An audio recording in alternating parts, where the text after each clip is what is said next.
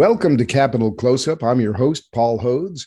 We're on WKXL AM and FM in Concord, New Hampshire, and now 101.9 in Manchester, New Hampshire. We are podcast wherever you find your podcasts. And if you're listening to this on your podcast device, please subscribe, like us, tell your friends about us, and share all about the show on social media. We're brought to you by the Capitol Center for the Arts in Concord, New Hampshire. Two great venues at ccanh.com. Take a look at the website and check out all the great shows. We are joined by a very special guest this morning, a friend of mine from political days, Senator Cindy Rosenwald from Nashua, New Hampshire. She served 14 years in the New Hampshire House of Representatives before being elected to the Senate in 2018. She has a record of working across the aisle to fight for a family-friendly economy that works for all of us here in New Hampshire. She is the Deputy Democratic Leader in the New Hampshire Senate, serving on the Finance Committee and the Ways and Means Committee. So she handles all the money. She is the guru of money in the New Hampshire State Senate. She has a degree from Harvard University. She has a master's degree from Rivier.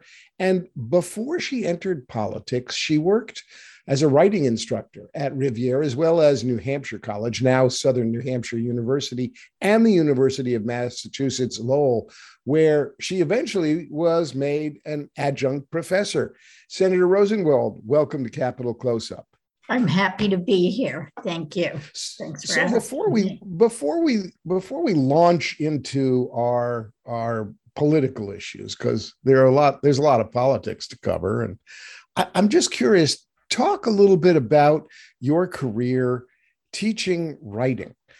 How did that come about?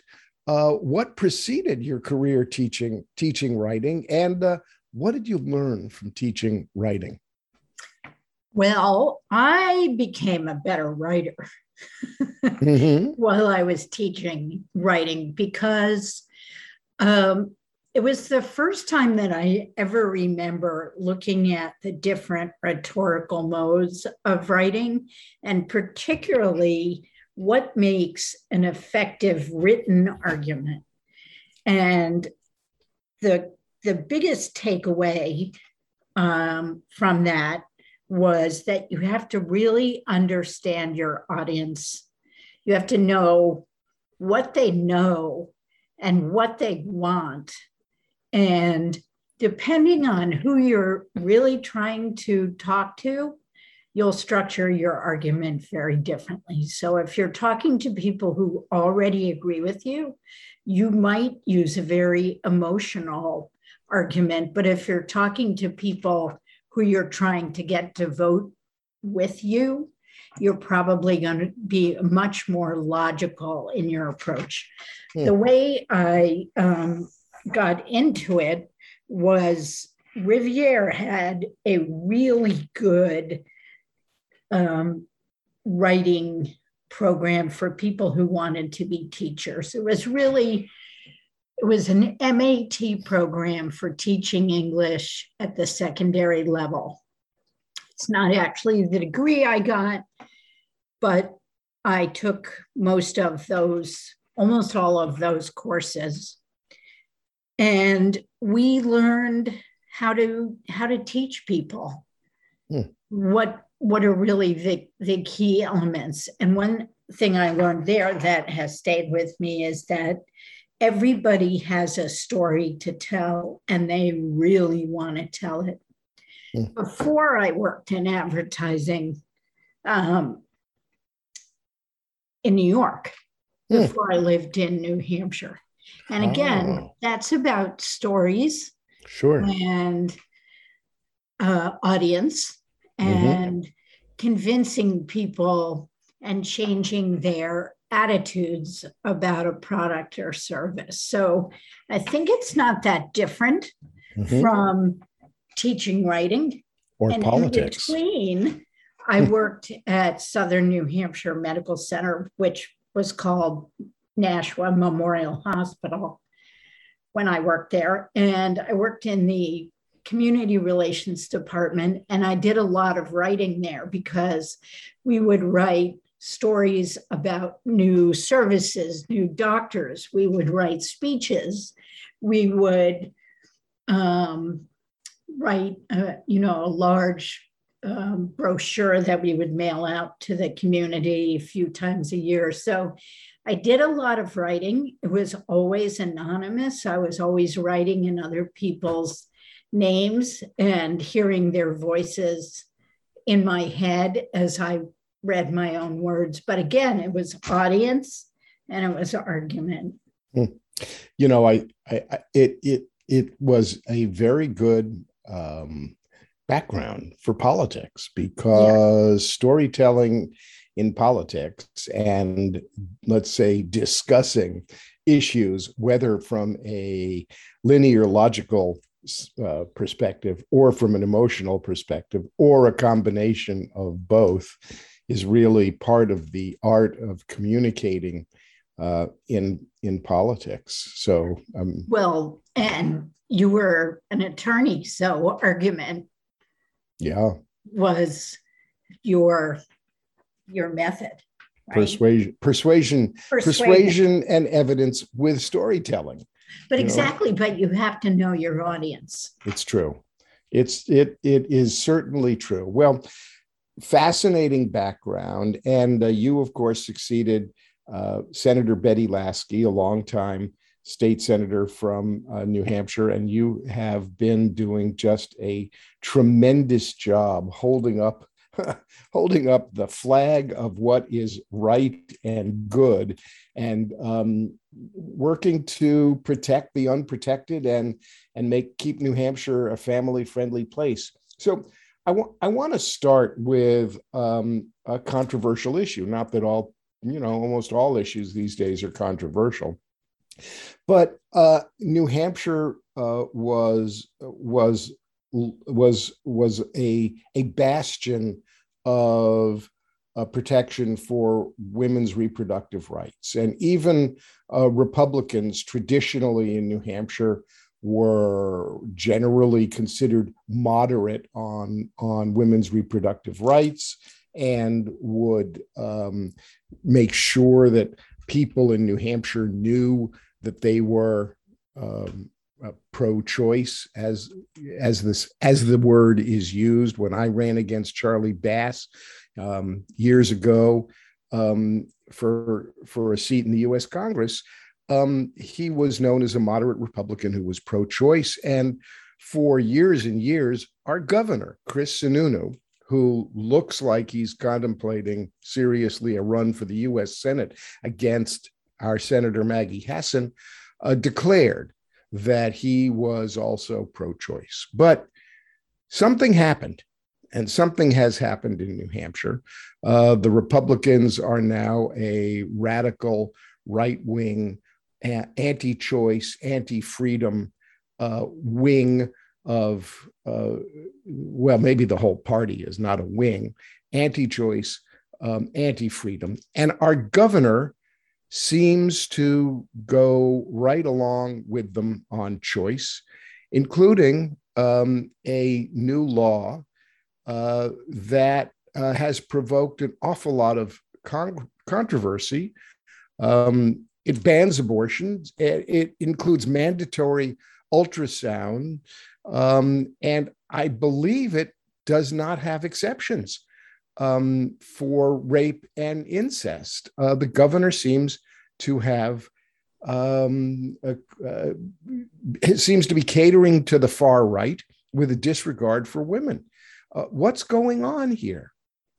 Well, let me start by saying that while Chris Sununu likes to say that he is pro-choice, his votes and his actions as governor and as executive counselor before he was governor indicate exactly the opposite. In fact, when he was on the executive council, he cast the deciding vote to defund Planned Parenthood, which provides not only important life-saving cancer treatments to low-income people in New Hampshire, but contraception, testing for sexually transmitted diseases and the treatment for them, and also abortion care services.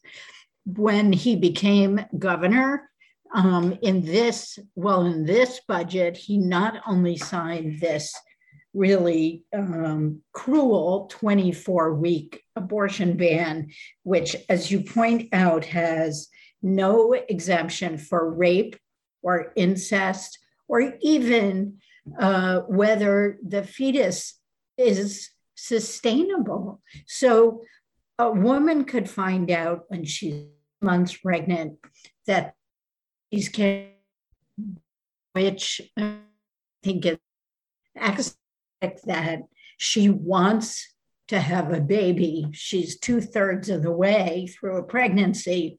If she finds out there's something wrong with that fetus that is going to prevent it from life, she is forced to carry that pregnancy for another 3 months. That is cruel and could lead to brief pain-filled suffering for that baby when it is eventually delivered. And it's been known for months that it could not survive. That is really cruel. So there are no exemptions for that. As you point out, there are required ultrasounds. And what we've learned is that in the earliest weeks of pregnancy, those ultrasounds need to be done vaginally. So it's an invasive procedure. It's not medically necessary. The insurance department jumped through hoops to say, oh, yes, we're not going to charge you for those ultrasounds. We're going to require the insurers to pay for them. But for people who don't have insurance, those ultrasounds can cost $2,000. That's a huge barrier to care for low-income women, or really any women who can come up with an extra $2,000. Also, Chris Sununu, in the same budget, defunded the Title X family planning program, which serves a total of about 15,000 low-income, mostly women in New Hampshire. This was ideological because the right wing doesn't like the idea that organizations that also do abortion services would get any public money. So in the end, what he defunded through the budget and the executive council will shut out 12,000 individuals in New Hampshire from cancer screenings, breast exams, pap smears to determine if there might be cervical cancer, testing for sexually transmitted diseases, which are epidemic in New Hampshire now, all because they're on a crusade against anybody getting abortion. And the ban that he signed also went so far as to threaten New Hampshire doctors with up to 7 years in prison. You know, it's shocking. It's really shocking, and I know that Democrats who are running for office are there are ads on television pointing out some of this in kind of, you know, in the way that ads can, just really as headlines. But New Hampshire is a disturbing example of a national trend of regressive politics and the hypocrisy of the Republican Party. A lot of us, you know, a lot of people have been focused on what's happened in Texas. because the Texas case has gone to the Supreme Court, sued by the Justice Department for a ban, basically a ban on any abortions after 6 weeks, with this notion of private enforcement against doctors, hospitals. Somebody theoretically in Texas who drives somebody to an abortion could be charged, could be sued by a private party. It's just, it is, we've reached back into the crazy train.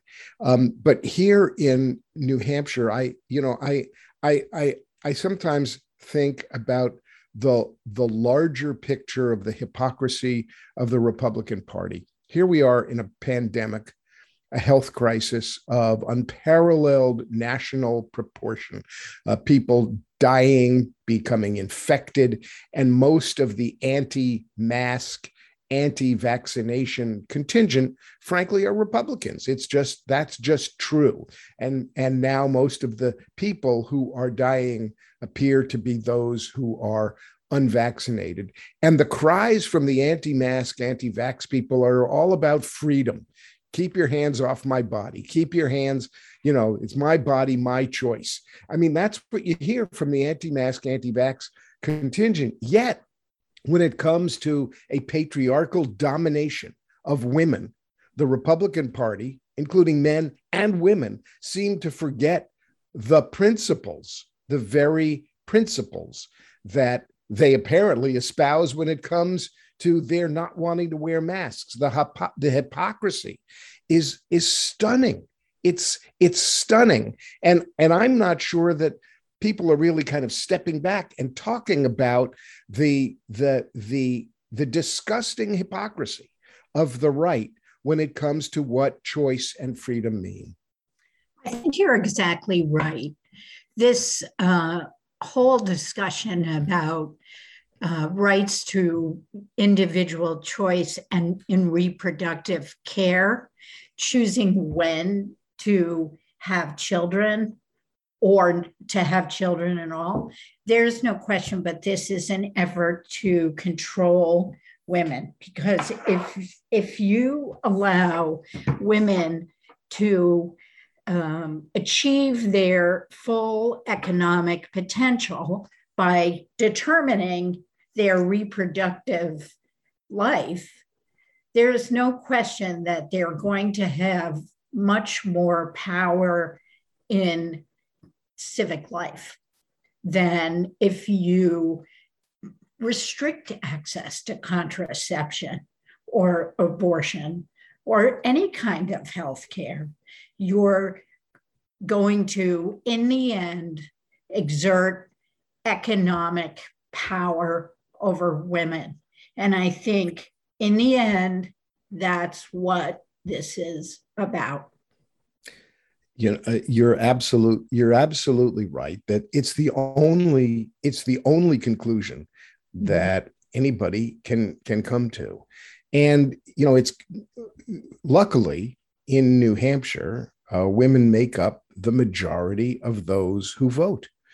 And I think that in the coming elections in 2022, the governor is not going to be able to escape this issue. And elections have consequences. In New Hampshire, the last time around, we're a purple state and we swung right at the state level. For some reason, people, I guess, were scared about their taxes going up with the false issue that family leave was really a tax. I mean, really, really crazy stuff, but it caused a regression in our electorate. And I'm hoping that people see the true colors of the right and the Republicans and this governor who is supporting, espousing, enabling, and part of the right-wing fringe that, and I say fringe because they're loud, but they're wrong. I want to move on to talk about healthcare. Because I was in Congress and cast a vote for Obamacare way back in 2010. It was my birthday. It was March 21, 2010. I was a young man then. And seems like a long time ago when I took out my voting card and put it in that slot, knowing that I was probably ending my political career, which it turned out was true, because people back then thought, it was a question of, I don't want the government taking over my health care, but keep your darn hands off my Medicare, was the call. And there was a lot of confusion. Now, despite Republican efforts to do away with the ACA, which has been under constant attack, the ACA has survived, and we're talking about what might be done to expand healthcare in this country, to improve benefits for both Medicare and Medicaid. And you're in the center of the battle about healthcare in New Hampshire. So I want to make sure we talk about Medicaid and where it's been and what's going on with it. But give us a little bit of your perspective from inside the State House about the views on healthcare and how things are playing out here, including what expansion of the ACA could mean for New Hampshire. Well, let me first thank you for your vote to pass the Affordable Care Act. I think we cannot overemphasize the importance of that law over the last 11 years since it was enacted in March of 2010. The insurance reforms of the Affordable Care Act were really historic. What it did was do away with the most egregious provisions that insurers had in place. It immediately helped 100,000 people in New Hampshire go from uninsured to insured. And that was about half through healthcare.gov, the individual market, and half through the Medicaid expansion, which New Hampshire did quite early on. And I think 2014 is when that benefit began. There are currently 75,000 people in New Hampshire who are enrolled in the Medicaid expansion program. It's about a 50% increase from what it had been prior to the pandemic. For the first time through the Affordable Care Act, health insurance plans were required to cover treatment for substance use disorder. We never had that requirement in New Hampshire. Also, for the first time, insurance plans were required to cover maternity services. Those two things are incredibly important. We want people to have babies. We want young families to live in New Hampshire.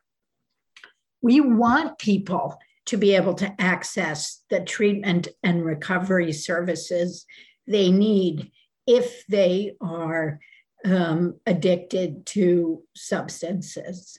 For the first time also, your health insurance premiums could not be based on your health status or your gender. Women used to be charged more for insurance just based on their gender. They can't do that anymore. They can't eliminate you from coverage when you get sick. Think about that.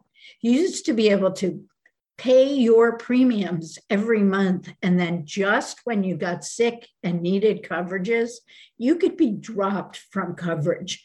No longer. Also, the important preventive cancer screenings, let's say, and other important care must be covered with no cost contribution from the individual. That means there's no financial barrier to people getting annual mammograms or colonoscopies as recommended.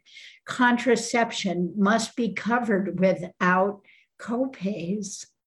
And deductibles. These are really incredible insurance reforms that remove the barriers to care for low income people. New Hampshire has 300,000 Medicare beneficiaries. We're a pretty rapidly aging state. It's among the highest percentage of the population enrolled in Medicare plans because of our aging population. Yep, the ACA closed the donut hole, and I think it finally was closed last year. All of this is even more important in a pandemic when people have lost jobs, perhaps, or had to leave work to care for family members.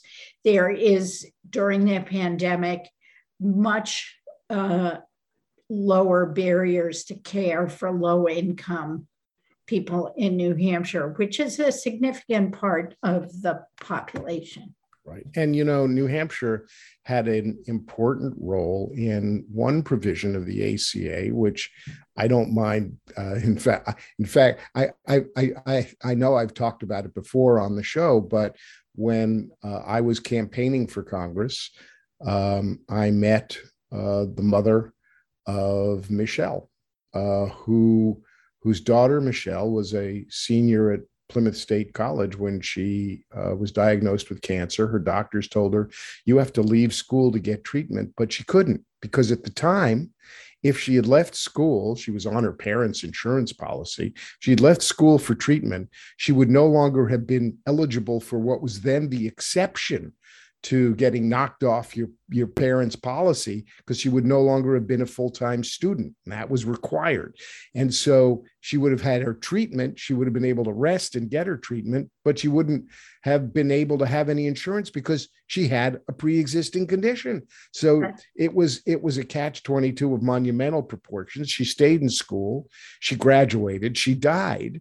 And her mom undertook a campaign in the New Hampshire legislature to pass Michelle's law to make sure that that wouldn't happen again. And you were probably in the legislature when that came up. Just a heroic effort, And I promised if I got to Congress, I'd make it federal law. And I got to Congress, and we made it federal law. It was signed. I got a Republican co-sponsor. Those were the days, by the way, when you could find a Republican co-sponsor for something that made sense.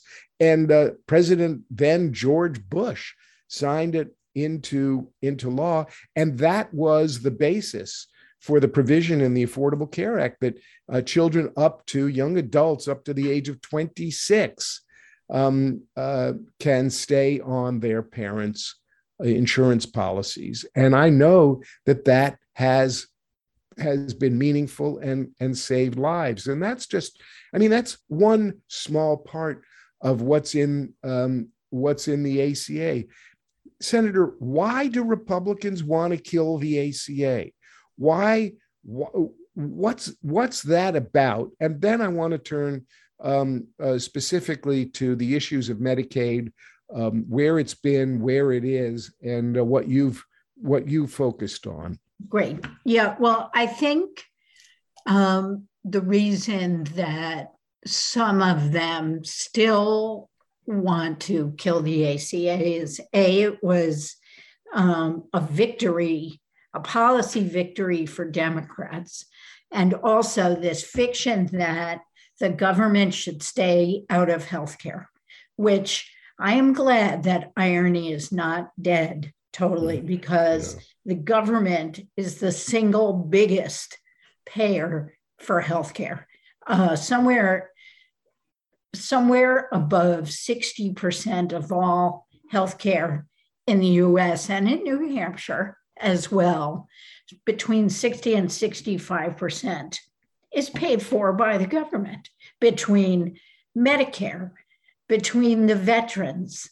We have a large veteran population in the state. So Medicare, veterans, Medicaid, a lot of that, that's all paid for with federal money. And Medicare itself is a completely federal program. And by the way, I'll just add to that briefly, that the entire system of employer-based healthcare is actually a government subsidy because employers get to deduct the cost of any healthcare that they now provide. In other words, it's deducted, so it's not coming in as any tax revenue, and the people who are getting the healthcare don't have to include it on their income tax. So the government isn't getting any revenue there. It's subsidized by the entire system. There is subsidized by the government.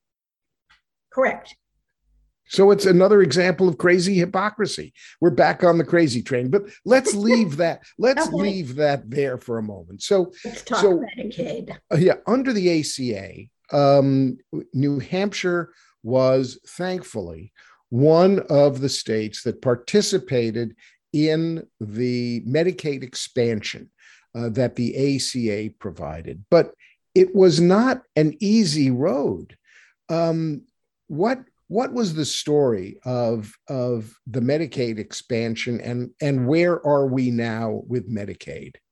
So Medicaid expansion was enacted under Governor Maggie Hassan.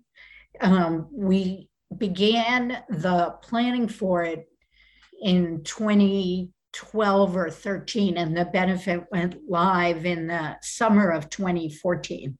It was a bipartisan solution, as it had to be because of the makeup of the legislature during those years. And in that term, the House had a Democratic majority, but the Senate had a Republican majority. So we had to do work that really is our best selves when we can do it, is to leave our differences at the door, pull our chairs up to the table, and find a way to get to yes. And Medicaid expansion had full Democratic support, and it had enough Republican support to pass. I think the reasons that Republicans were willing to vote for it was it really represented a tremendous amount of our federal tax money coming back into New Hampshire. It was going to help our state's 13 rural hospitals stay afloat because they would be seeing more patients who had insurance to cover the cost of care that they are obligated under federal law to provide. And it is our best tool for substance use disorder treatment. And it's very good for stability of providers. The hospitals really wanted us to enact this program because they understood that the hundreds of millions of federal dollars was going to lower the burden of uncompensated care, which has been referred to as a hidden tax. It's over $400 million a year of care that hospitals were providing, but they were not getting any reimbursement for. Medicaid is our state's biggest program. It's a partnership with the federal government. It's currently covering over 100,000 low and moderate income children. It provides care for frail, low-income elderly. Most of the people who are living in nursing homes have Medicaid as their payer. People who have a developmental disability are covered mostly by Medicaid. Low-income pregnant women are able to enroll in Medicaid, and now 75,000 low-income adults who don't have any other eligibility for Medicaid also are covered from that. It's a great program. I think we can make it better. We have been working, and I've been working on this specifically to include a dental benefit. This has been a bipartisan effort in the Senate. I've sponsored the bill twice. I filed it again for the third time. I think the third time is the charm. Let's hope so. It got through the legislature and Chris Sununu vetoed it. And why did he veto it? Well, he said he didn't know if we could afford it. However, let me point out that in this budget, we're spending $10 million of state general funds to pay back investors who lost money in the FRN scandal. So we could afford this. We had a huge surplus in the budget that a Democratic legislature delivered in the previous 2 years. We had a really enormous surplus. We could afford this. Last year, the House Republicans refused to put it in the budget, and we were only asking for $1.5 million. I'm hoping that this year is the charm. This is a benefit that will save us money in Medicaid in the long term. If people's oral care gets attention, their overall health care will improve. So it will make people able to be healthier. It will save us money, and it's an economic development tool. Because if you think about the working age adults who are on the Medicaid expansion, if they don't have good oral care, if they've lost teeth, if they're sick because their oral health is so poor that they're in constant pain and they have mouth infections, it's going to be very hard for them to get a good job that lifts them out of poverty and out of the Medicaid program. So this is just a win-win-win all the way around. It seems like such an obvious thing.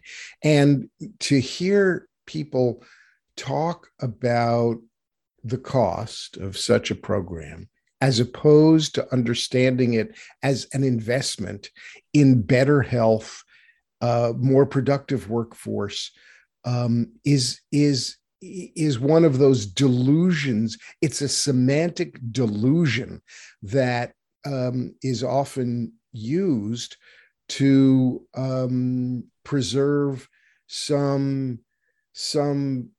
I can never figure out whether it's preserving I just can't figure. I'm speechless. I can never figure out what it's about, especially when you say that the investment, the beginning investment in this program would be $1.5 million.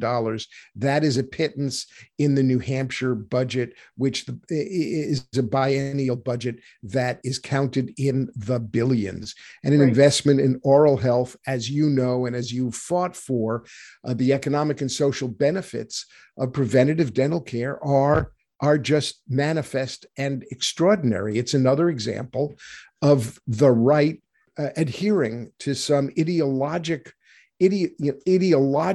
argument or position that just doesn't make sense. You know, it brings to mind for me the history of Medicaid expansion, in which when it first came in, there was a privatized version, which in New Hampshire used Medicaid to subsidize private coverage. And that seemed purely political, as did the requirement that Medicaid recipients, that there was a work requirement in order for Medicaid recipients to have health care. What was that? What was that about? And that eventually took a federal court to overturn those work requirements. I can just say my experience, and I wasn't when I was in Congress, it was as if the people on the right that I was dealing with thought that all poor people were lazy and anybody of lower income was there by their own choice and that you had to force people to work in order to receive health care. I don't understand it. Can you help me? Well, first of all, let me say that the majority of individuals who are on the Medicaid expansion in New Hampshire already work or are full-time students. So we are not talking about people who just refuse to work. I also want to say that even though the courts have said that the work requirement is not allowable because it does not further the goals of Medicaid, which is really to improve the health of that population, Chris Sununu still has the Attorney General fighting on the side of that lawsuit to implement the work requirement. So we are still investing state resources for a program that the courts have said is not okay, and that the federal administration has actually withdrawn our waiver. So we don't even have the waiver for the work requirement anymore. And yet Governor Sununu is still directing state resources to be arguing for a work requirement. There is data showing that having a work requirement, when a few states did it for a little while, it neither increases the amount of work that people do, nor furthers the health goals of the Medicaid program. Governor Sununu actually had state employees out ringing doorbells in places like Nashua, looking for people who might be enrolled in the Medicaid expansion, telling them they might have to participate in the work requirement. So state employees from Health and Human Services and the Department of Employment Security, instead of doing the work that the legislature appropriated money for them to do, were out ringing doorbells looking for people who might be required to participate in the work requirement. Their success rate was extraordinarily low. And what it showed is that people are not home during the day because they're working, and they're not answering their phones because the state phone calls come through with a number hidden, and nobody answers the phone if they don't see a number that they recognize. This was just a total reckless waste of hundreds of thousands of dollars on the part of Sununu. Senator, we're going to have to leave it there. And it's probably a good place to leave it, because we're going to hope that folks are out ringing doorbells, getting folks out to vote in the midterms to turn New Hampshire back to blue, because we need to make progress in this country, not stop progress. I'm your host, Paul Hodes. We're on Capitol Close-Up on WKXL AM and FM, and now in Manchester, New Hampshire. Thanks to Senator Cindy Rosenwald for joining us. Great conversation. We'll be back next week with more Capitol Close-Up.